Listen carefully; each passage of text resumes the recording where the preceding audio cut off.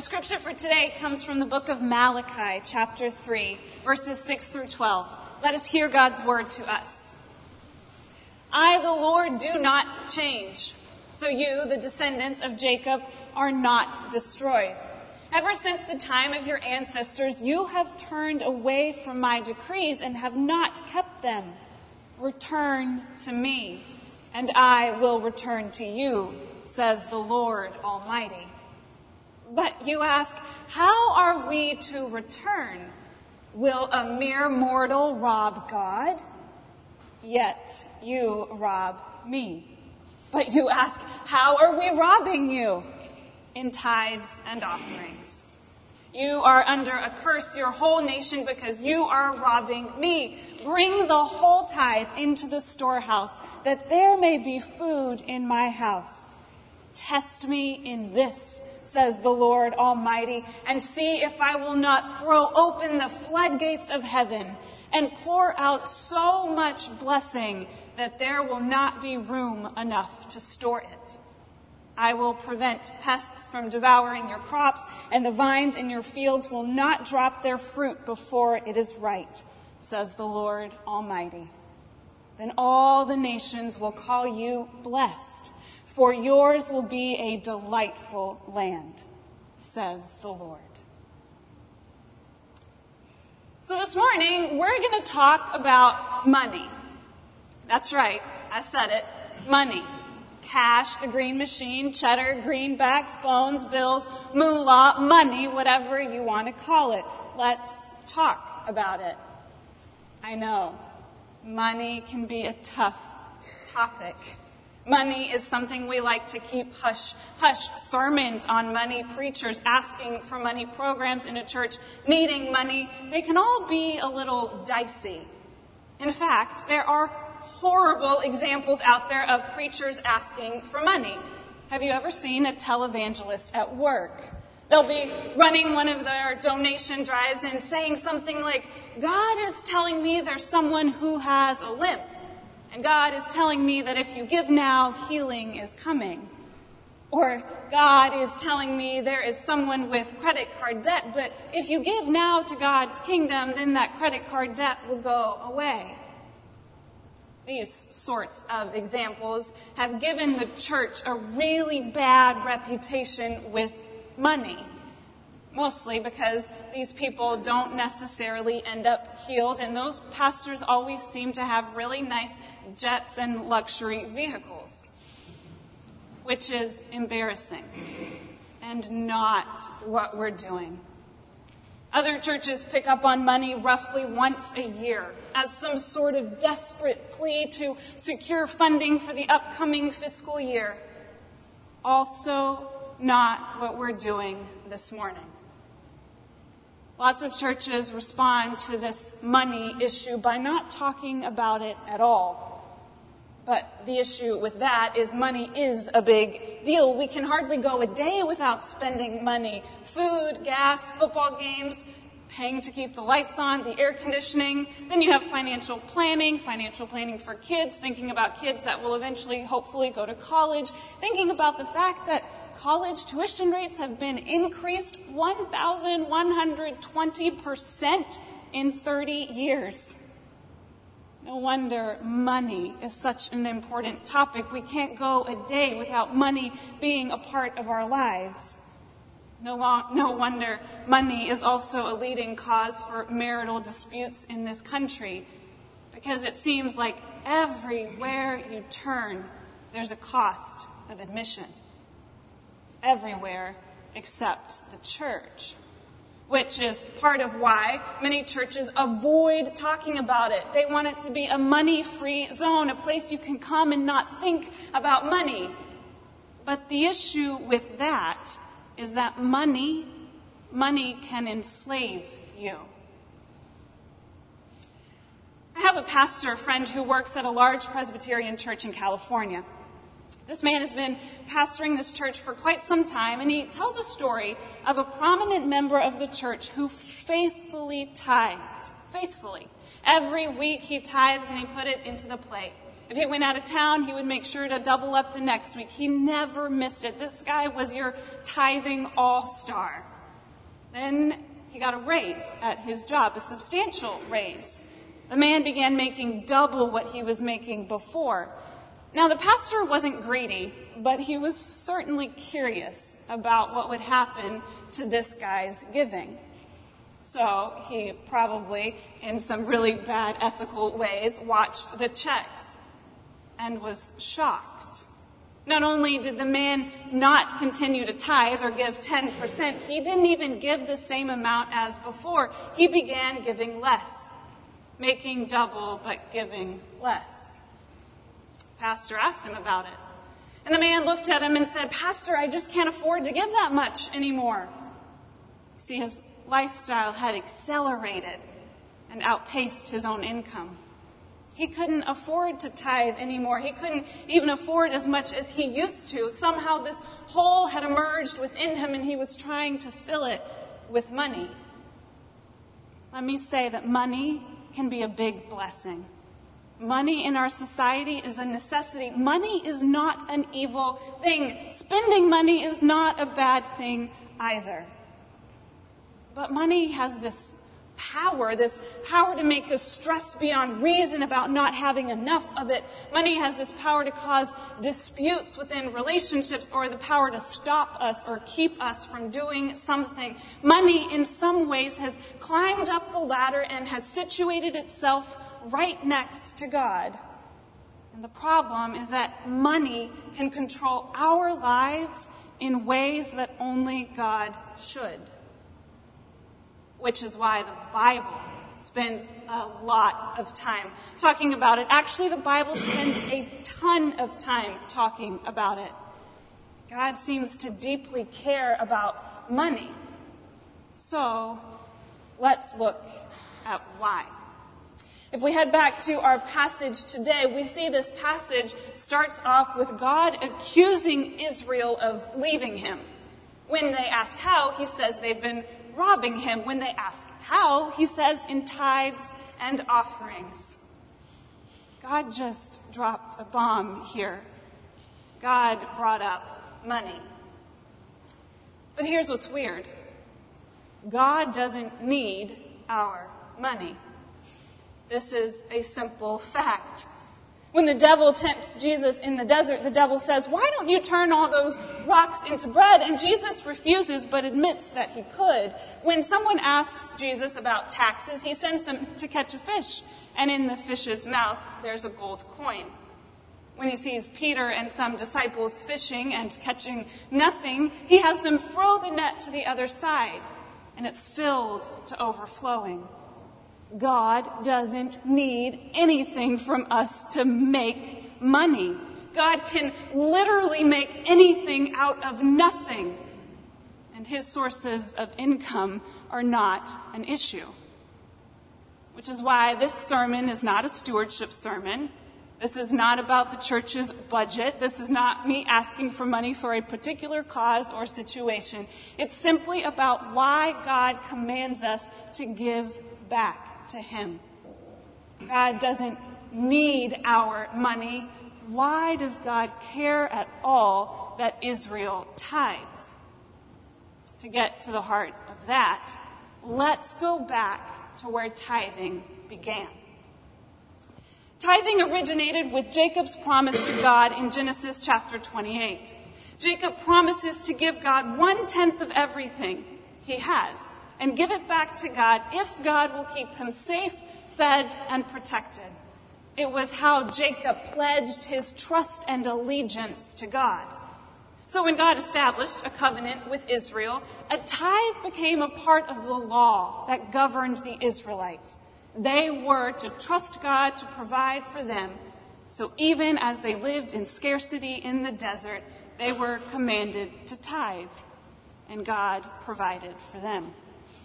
Tithing was never supposed to be a burden to God's people. It was a pledge to trust God, even with all the things we need to survive. The Israelites gave of their food, their cattle, their crops. Jacob did too. It was a way of posturing themselves at Jesus' feet.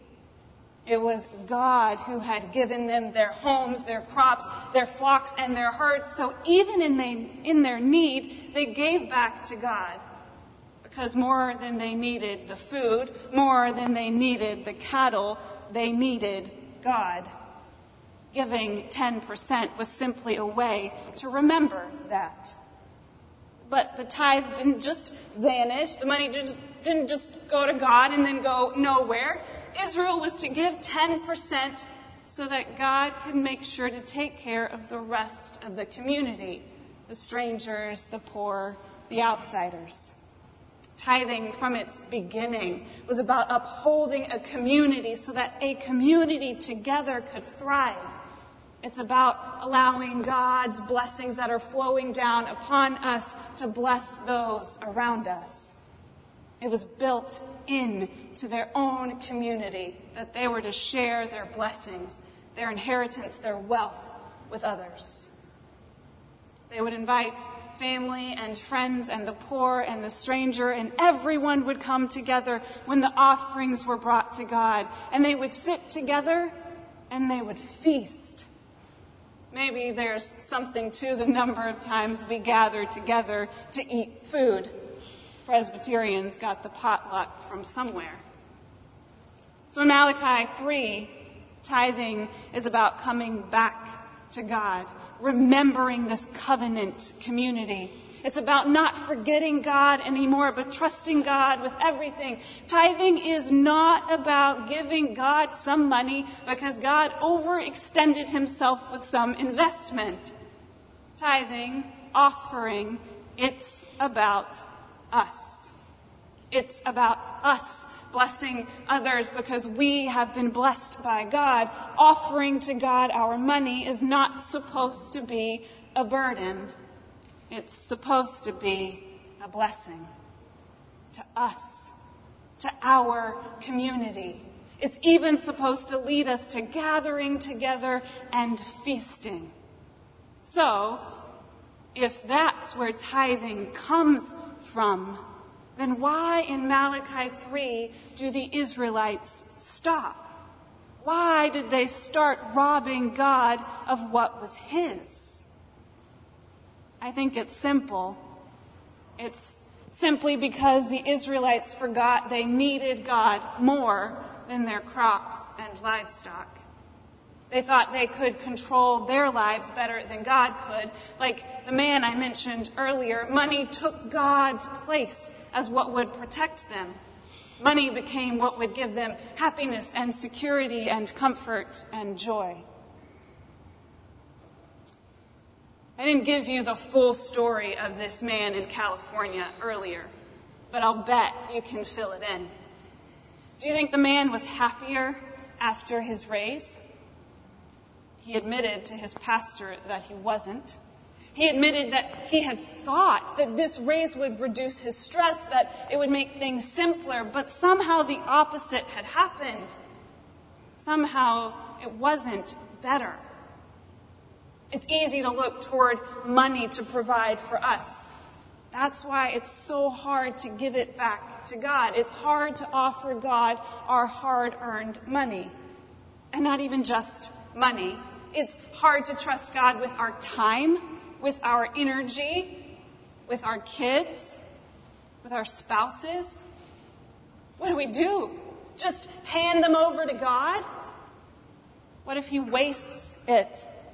What if we're left hanging? What if we aren't left happy or provided for? This is exactly why God talks about it so much in the Bible. Money is often competing with God for the privilege of providing for us.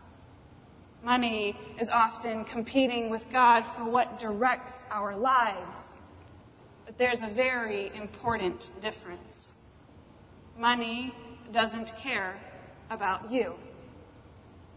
Money doesn't care about anything. God says to the Israelites, you have been robbing me with tithes and offerings. They robbed God of money, and they also robbed God of the right to provide for them. They've given that right to their own possessions that they had. Which is why what God is really saying to the Israelites is not, you have robbed me, but you have robbed yourself. Because money can't provide for us like God can. Test me, says the Lord Almighty. Bring to me all your tithes and offerings, and see that I won't open the floodgates of heaven so that you have so many blessings you can't even count them. This man from California that I mentioned, he drew his trust in God away, and he placed it in his increased paycheck. That money didn't shower him with blessings. It showered him with stress. It showered him with insecurity. It nagged at him for all of the things that he couldn't afford still. Money is supposed to be a gift from God. But when we turn that money into our God, when we look to money to be our Savior, it becomes a curse. Offering is not for God. It's for you. God says, test me and see if I won't bless you. There's a professor at Princeton that Brian and I had the privilege of getting to know. Her name is Kenda Dean. She tells the story about her son, Brendan, and Brendan becoming a teenager. As she processes this change in her son's life of him becoming a teenager, she uses a rather weird story. She uses the story of Abraham being called to sacrifice Isaac. Kenda's struggle is the same as the man I mentioned earlier. It's the same we all go through. Her struggle is deciding whether she will trust God with the things that matter to her the most. Her son, for example. One option she has is to let her son Brendan grow up alone. I say alone because there's only so much a parent can do, only so much that a parent can protect their kids from. Eventually, her son will have to handle situations himself. The world isn't so friendly to teenagers. Teenagers have to make decisions that will affect them for the rest of their lives. They're the primary target for advertisements from the time they're age 10. Subject to peer pressure and consumer culture, to impossible expectations with grades and appearance and athletic ability, she can't protect him from all that. Her other option is to accept God's invitation. This is where she uses the story of Abraham and Isaac. She believes, take your son whom you love and offer him as a burnt offering in one of the mountains that I will show you. In regards to her own son and this text, Kenda states this: I can climb this coming-of-age mountain with Brendan just so far, knowing that very soon I will run out of ways to protect him. I might respond like Abraham and say something wise and faithful like, God will handle it. Then again, I might not. I might build an altar and then at the last minute start shrieking, no, run, go back. God's going to get you. This can be our response to God's call to offer something to him. Whether it's money or time, our job, our marriage, our health, our children, it is nerve-wracking to hand it over to God. It means it's out of our hands and it's in God's hands. I'm afraid we're not always so sure we want to trust God with everything. But what's our other option? Kenda could trust Brendan to his friends, but they're going through the same thing he is. She could keep him as a child forever, but even Peter Pan eventually has to grow up. She can trust Brendan to herself, protecting him through the media storm, the social pressures, the mistakes, and the pitfalls that he will eventually run into. Who can she trust her son to? Her conclusion is concise. Kenda says, given the options, I'm banking on God. The reason God tells Israel to tithe is not because God needs our money. It's not. It's because God knows that we will be tempted to entrust ourselves to our money, to look to our money to take care of us, to protect us, to give us what we need. But money doesn't care about us. Money doesn't care if what you buy leaves you happy or sad or depressed or dead. We care about money. That's why it's so nerve-wracking to hand it over to God. If we give it to God, we won't have enough. We won't be secure. We won't be protected. We're not sure we want God to have it. Test me, says the Lord. Bring the whole tithe into my storehouse, because by trusting God with everything, with our families and with our money, we allow God to be God, the one we place our trust in. And when our trust is in God, we can see that offering is not for God, it's for us. If you don't believe me, then test God yourself. Offer him 1 hour a week and see if peace doesn't start taking over. Offer him a skill you have and put it to work in his kingdom and see if you aren't blessed 10 times more. Offer him your children and see if God won't raise them up to people you are proud of. Offer him your spouse and see if God won't love them better than you can. Offer him your tithes and your offerings and see that the floodgates of heaven won't open. Offering isn't for God. It's for you. And frankly, given all the options, well, I'm banking on God. Let us pray. God, we know that you have given us so many gifts, and we know it is nerve-wracking to hand them over to you. The things we love the most, the things that we think we need to get by, how easily they become the things that are over us.